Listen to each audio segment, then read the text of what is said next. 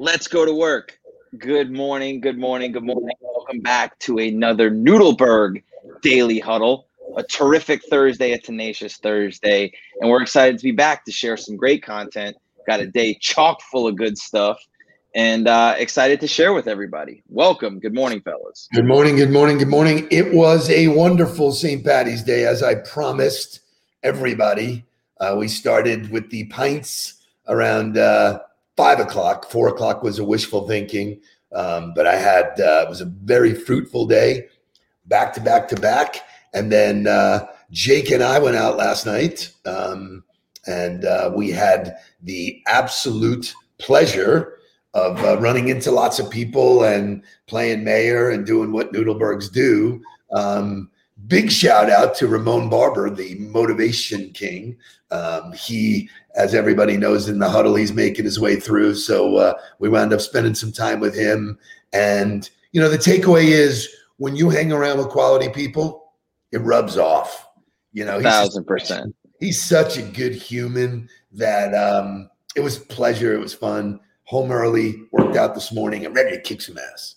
Let's go. Good morning to Jonathan Fishman, who was the first one in with a comment. And then good morning to John San, who's coming to us from the Honda Classic this morning. So the fact that St. Patty's runs directly into the Honda Classic for 4 days is dangerous. That's 5 days of partying that I don't know a lot of people are prepared for.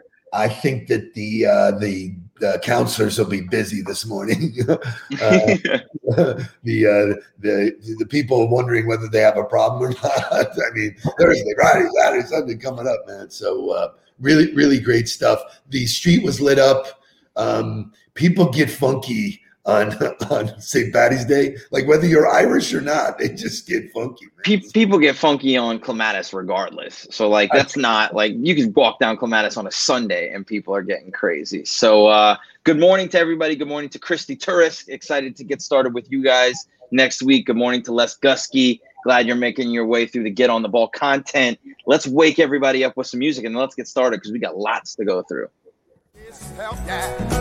Wake up, everybody! Get up, get up, get up, get up! Wake up, come on, come on. Wake up, everybody! Teach a new way. Maybe then they'll listen what you have to say. Wake up, everybody! No more sleeping in bed. Come on.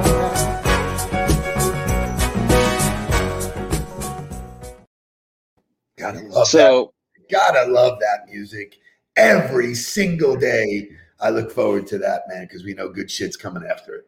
So we're all about learning and development here. We're all about taking the challenge to get yourself better daily. And we're all about starting people young and doing it. So staying true to what we do as Noodlebergs and with Get on the Ball, Kai Everett Noodleberg is officially our pool cleaner and is successfully fully cleaning our pool just before his 5th birthday, which will happen on the 22nd. So the new upcoming Get on the Ball course will be how to train your 5-year-old to clean your pool for you so that he gets started on what he's doing. So you know what was so great about it was he didn't even want any help. Like the basket was getting heavy. He was really skimming leaves and the basket was getting heavy and you could almost see the pole bending. When he was going to flip right into the pool. And he was like, can we help you cut? Nope. Nope. Got it. This is my game. You know, I got this, man. So it was really cool to see him do that. And he was loving it, just enjoying it. He loves it. He loves it. So for those of you out there that are looking to turn your 5-year-olds into labor force for you, give me a shout, send me a message on LinkedIn. I'm happy to have a conversation with you how you can get your 5-year-old cleaning your pool. It's a new program for sure. Absolutely. So shouting out some birthdays today, and we always love to celebrate the strong women of the world. So we've got 2 very special birthdays, one of which is Vanessa Williams. Vanessa, who we talk about first all the time, was the first Black Miss America back in 1984.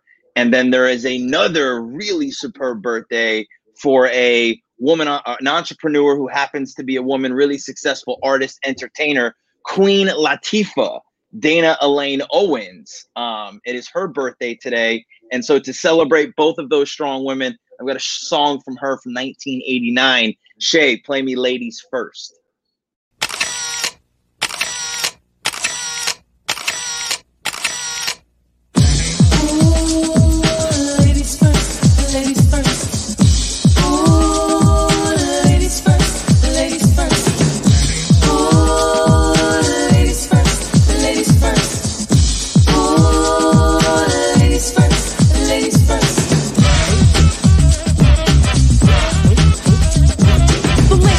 The rhyme, it is wicked. Those that don't know how to be pros get evicted. A woman could bear you, break you, take you. Now it's time to rhyme. Can you relate to a sister's open up to make you holler and scream? Yo, let me take it from here, queen. Excuse me, but I think I'm about due to get into precisely what I am about to do. I'm conversating to the folks who have no whatsoever clue. So listen very carefully as I break it down for you. Merrily, merrily, merrily, merrily, high to happy, overjoyed. Please, with all the beats and rhymes my sisters have employed. Look at me throwing down the sound, totally a yes. Let me state the position. Ladies first, yes? Yes. Ladies first. So when you think about it, she is so multi-talented. Not only does she sing, and actually one of my favorite renditions of California Dreaming is by Queen Latifah. It's absolutely off the chart. But she's been in movies. Funny movies. She's an entrepreneur. She's heavily into small businesses. She is a lady who has pushed it. So her new TV show is The Equalizer. Right. Yeah. Which I think is on CBS. Wasn't that like the takeoff of what was already done? Denzel's. Yeah, it was Denzel's movie. So really cool. Hello, Nicole. Nicole. Good morning, Nicole. So awesome stuff. Happy to celebrate strong women. Happy to celebrate Queen Latifah on her birthday and Vanessa Williams. And it is also National Sloppy Joe's Day. And you can't think about Sloppy Joe's without this scene. Have some more Sloppy Joe's. I made them extra sloppy for you. I know how you kids like them sloppy. Lady, you're scaring us. So classic Billy Madison. If you don't know what movie that is, classic Adam Sandler. So if I'm all into Sloppy Joes. I don't know what your opinion is on Sloppy Joes, but I'm all about them. I'll eat them in 2 bites and they're gone. I love them. I have a fondness for food that is crumpled. I like crumpled turkey sausage in my eggs. Yesterday we made egg whites, so I like all of that. Speaking of yesterday, shepherd's pie. All that kind of. I love all that stuff. So shout out to Dave Stavali. I can't wait to stay as long as you can. Great scene, absolutely great movie. But go ahead. So Dave Stavali connected with my friend Marcy Scheinbaum. I think I may have actually made that connection. I'm not really sure, but I'm glad that you guys connected, and the power of what's going on in this huddle. Ramon was sharing with us the people he's connected with, the power of the people. Don't forget, if you have not had a virtual coffee with people in here, these are the ones that are committed, will help your career. I'm looking forward to Michelle Morrison. She's been with somebody here from the start, and I missed it. So we're doing it next week. So fun stuff. I love it. So the real thing that's happening today is the actual start of March Madness. Play me the music, Shay.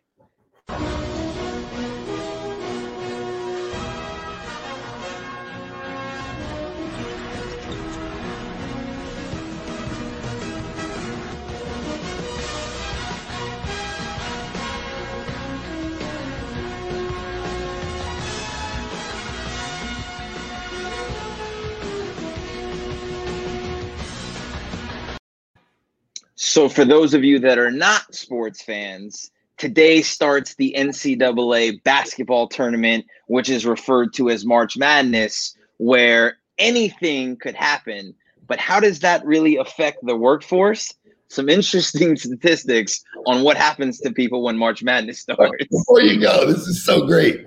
So I walked in on Jake. I'm knocking on the door yesterday. He doesn't answer. I walk in and I see he's got his bracket open. I go, there we go. Busted. Never good when the CEO walks in on you doing your bracket. But so real statistics behind March Madness starting. An estimated $1.9 billion is lost in the workplace productivity during a typical March Madness tournament. Employees will spend 25.5 minutes per workday on March Madness for a total of 6 hours spread over 15 work days when games will be played. This includes time spent by 76% of employees who admit to checking scores during work hours, 53% who watch or follow sporting events on their computers while at work. So especially now at home, like I gotta imagine that everybody's gonna have their living room TV on with the games, flipping back and forth to see what's happening because there's crazy stuff going on. I'm going to suggest that number is going to go significantly down because work from home. People were trying to hide it. You know, this is another example of if you see something happen and you embrace it and all of a sudden it's not illegal or I'm not doing it behind someone's back, it doesn't have the same look. You leave it on and it's fine. You know, those games are great to watch the last 5 minutes. You know, very few junkies are sitting there watching the whole game. So I think the work from home thing has taught people that there is a balance between, you know, sending their kids off or having lunch with their kids and then, you know, so they can balance normal activities. That is not going back. I'm having conversations all the time. I go, that just forget it, man. People understand the power of their lives again. There's statistics that back it up. As much as $3 billion will be bet on workplace bracket pools during March Madness. 40% of workers say they have participated in college basketball brackets in their offices with an average of $22.44 contributed. But this is the real stat that drives that home, is nearly 9 in 10 employees said participating in NCAA brackets at work helped them build team camaraderie. 73% said they look forward to going to work more when they are part of an office pool and doing something in a group setting like that. So it's a team building activity that if you can embrace it and make it part of the work and part of what you guys are doing, it's an unbelievable opportunity to build team and chemistry and culture. So this year is unique. Last year it didn't happen at all. That was a big economic suck out of the, you know, just crazy, went away. This year they're doing it all in Indianapolis, which is kind of crazy. Yep. But the and we don't have the picture, but we can, you know, direct people to go find it. The hotel, the JW Marriott, basically built a board on the outside, the frontage of the hotel for the bracket, and people in Indianapolis are going to be able to follow it. Number one. Number two is the way that they've orchestrated it with the players. Like they each have a floor. And then no visitors, they can't go out, no running, you know, like all the coaches usually like to jog. None of that. They get called, floor number 7, we're coming to get you, and you'll go on to play. I think it's fascinating, the coordination that's happening there. Very cool the way it's happening. Yes, Shay. And I saw a video yesterday. They're wearing tracking devices as well. Oh, my God. To make sure that they stay in the middle. And it goes from green to red. So if you're like only in the NCAA are you allowed to put tracking devices on people. Yeah, right. But they're not. So anyway, as promised, as always on this show, we tie everything into sales content. So we are going to talk about what the March Madness bracket has to do with sales. But before we do that, can't talk about March Madness without talking about Cinderella. So show me the morning motivational music and let's go to work. Let's go. Yeah. You know, technically, I'm not even really supposed to be here right now. So, might as well make the most of it. Yeah! Feels good! Woo! Guess I'm lucky. Some of us don't get a second chance. But I ain't blowing this one. Nah, man. Dude, I feel like I can do anything now. Catch lightning in the bottle, set fire to water, coming out the nozzle on the fire hose, fire and swatter. Cinderella man, Cinderella man, Cinderella man, Cinderella man. Smashing out shake his hands and cuff him, spin around the freezer clock, take the hands of time and cuff him. Cinderella man, Cinderella man, Cinderella man, Cinderella man. There's a storm coming that the weatherman couldn't predict. I start to bump, you better flee cause I get ticked. It's a wrap, I was down, when I was down I was kicked. I got up, I'm back to punch it to the ground. So great Eminem song for those of you who don't know who that was. That was Eminem off of his Recovery album. So a real comeback story for him where he had dealt with some issues with addiction and came back and really put an album out that was fantastic. But when we're talking about Cinderella, there will be undoubtedly a Cinderella story coming out of March Madness, and you can't talk about Cinderella story without this scene. For this young Cinderella who's come out of nowhere, he's got about 350 yards left. He's going to hit about a 5-iron, I expect, don't you think? He's got a beautiful backswing. He got all of that one. He's got to be pleased with that. The crowd is just on its feet here. He's a Cinderella boy. Tears in his eyes, I guess, as he lines up this last shot. He's got about 195 yards left, and looks like he's got about an 8-iron. This crowd has gone deathly silent. Cinderella story, out of nowhere. A former greenskeeper now about to become the Masters champion. So the Cinderella boy. I gotta tell you, you talk about quality content. Adam Sandler and Bill Murray in the same show stint, man. Queen Latifah and Eminem packed with solid people all over. I don't care who you are. If this shit don't wake you up, go back to bed. See you.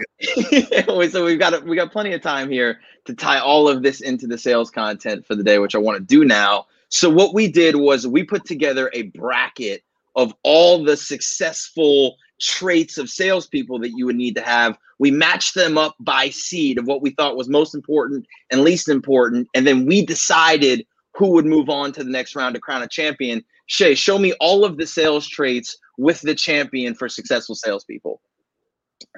So the first seed is self-confidence. The second seed is self-confidence. The last seed is self-confidence. And the champion of successful sales traits is definitely 100% self-confidence. So if you don't get the message, if you don't believe in yourself, it ain't going to happen, man. That's where it starts. It starts with self-confidence and self-awareness across the board. Doesn't matter what business you're in. Doesn't matter what role in life you play. It starts with the self. So I want to define what self-confidence is, in my opinion, because I think most people think about confidence as just knowing that they're going to be right, they're going to do it, it's going to happen. That's not really what self-confidence is. Self-confidence is knowing that I may not know the answer, but I'm going to do everything I can to figure it out.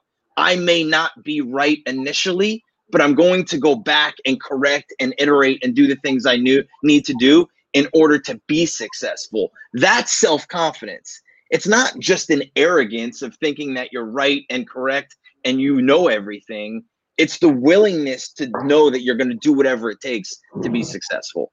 So shout out to Christy Ruiz, who I have the pleasure of working with from City Furniture. Very self-aware. Said to me, hey, I got some things I'd like to dig in deeper. Could you set up something for me about confidence? She just wants to, which I love when our coaching clients say, can we talk about this word or this topic? I will share all of that stuff tomorrow because what I came up with was so empowering and so real that and I use athletes as an example, but I'll unpack that tomorrow in the huddle. So do not miss it because it's Fun Friday. But so there are more than just one trait, obviously. It's not just self-confidence that makes sales people successful. So I want to go in to some other things, some of which we've already talked about and some we haven't. But I think when we start talking about these things, it's really important to identify the difference between competencies and characteristics. Competencies are things that you're able to do because you were trained on them, because you've been involved in the industry for a long time and you have experience, whether that's be using a CRM or, understanding how to break down data within an organization or how to do research on somebody. Those are all competencies. Those are not characteristics. You can train and upskill competencies. It's very hard to train and upskill characteristics. So when you're looking for things that make you successful, you got to look at these things and really truly identify them in yourself and say, which one of these do I have and which ones do I don't? And I love the word conscientiousness, because conscientiousness to me involves responsibility, accountability, honesty, dependability. That's the kind of person that I want around me. That's not something I have to train or should train. That's something that somebody should have in their characteristics. Leave it to Jake to throw his own plug in there. I had him covered because I watched him produce the content yesterday. And, so Mark, my question to you is that a characteristic of Jake, or, where does it fall in this? Because, here's a guy which I'm amazed to produce the content we do for the show. I think is a very, very finite skill set. There's not a lot of people who can do it. So did he have the characteristics to do it, or Jake? Well, so Jake.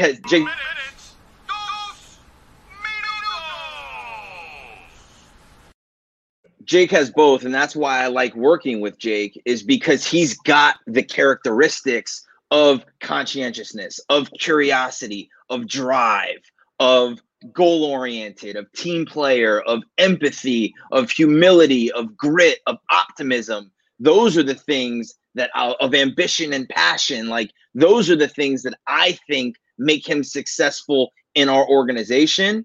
But then he's watched us develop the show. He knows what the show looks like, sounds like. So he's also had a training and a vision of what happens. So he's able to take and level up off of his characteristics through his competencies, which makes him successful and will make him successful no matter where he were to go or what he were to do. So you bring up a great point. As people are, building their organizations, like this list here is non-negotiable for me. If you don't have passion for sales, I'll know that in 2 seconds. You don't belong working with me because you're going to be an anchor, and I'm going to it's constantly going to be pulling the unit down, making excuses for the fact that you don't, So if you unpack any of those characteristics, they're non-negotiables to me. When you have those characteristics, Shay, give me overtime. Give me overtime. And we'll go to overtime. Appropriate. When it's March Madness, to go to overtime. Yeah. I love it. But so you said it just now, the ambition and the passion for sales, that's a true affection. It's an affinity and an affection for what you do. You have to find passion in what you do. Like we've talked about this before. If your purpose in life is not your passion, then you need to make your passion your purpose. You need to figure out a way to either do one or the other, because if you're not passionate about what you do, there's no way to be great at it. And in sales, whether it be the thrill of the sale, the belief in the company's mission, relationships with customers, something else, a part of the sales process, you got to find something in there that you love. And so the other, go ahead. I just got to, zing this in there, because Jake and I were talking about this last night when we were walking through O'Shea's.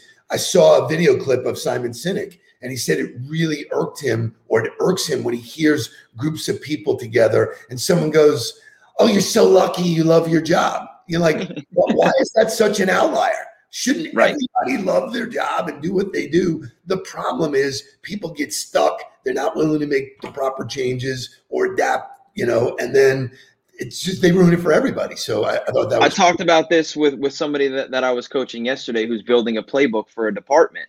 And I said, as you build this playbook, if you put anything in there that isn't tied directly to the overall why of that department, you're wasting your time. Because if people cannot make the clear distinction on why what they're doing matters to the overall goal of that department and that organization, you've completely lost the purpose in it, and nobody will ever buy into it. There's no way to create passion for it. There's no way to create true love and affinity for it, and you'll lose. So you, as a leader who's building out why we do what we do, you got to do it in every single part of it. Scott Graham is just great. I love it. The Office space. He's laser sharp, man. I'm Peter. So just, a few others, the curiosity, which we've talked about, being insatiably curious. If you're not curious, it's never going to allow you to ask the questions that you need to ask in order to really understand what people need as a solution. And it's never going to allow you to adapt with the new tools. Like, that's the problem, is everybody's still relying on this old archaic way of trying to go about selling when there's decades of technology that have improved the way to do things, but people aren't curious enough to try to make it work, to figure out how to use them. As I've always classified myself as a student of the game of life. So I'm constantly curious about what makes other people good. One of the things I tee off with people, have you ever wondered what makes the best salespeople or the best, if you're not wondering that, if you're, it's going to be hard to push you out of the rock you're under.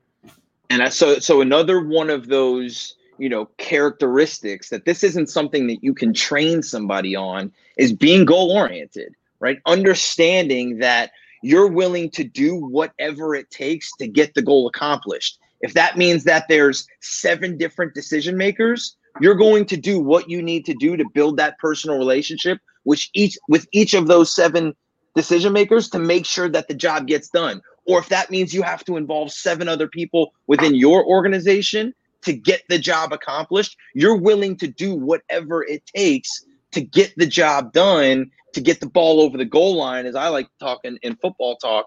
And that, to me, is not something that can be trained. If you're selfish, if you're only worried about what you do not make a good salesperson, which I think is the counter thought to what most people think about in sales. Very, very counterintuitive. And once again, just a great conversation for everybody to start their day. It is getting late. We got to get out of here. Let's go. So have a fantastic Thursday. Kick off March Madness the right way. Get your brackets done and be self-confident. Yeah. Technically, I'm not even really supposed to be here right now. So, might as well make the most of it. Yeah!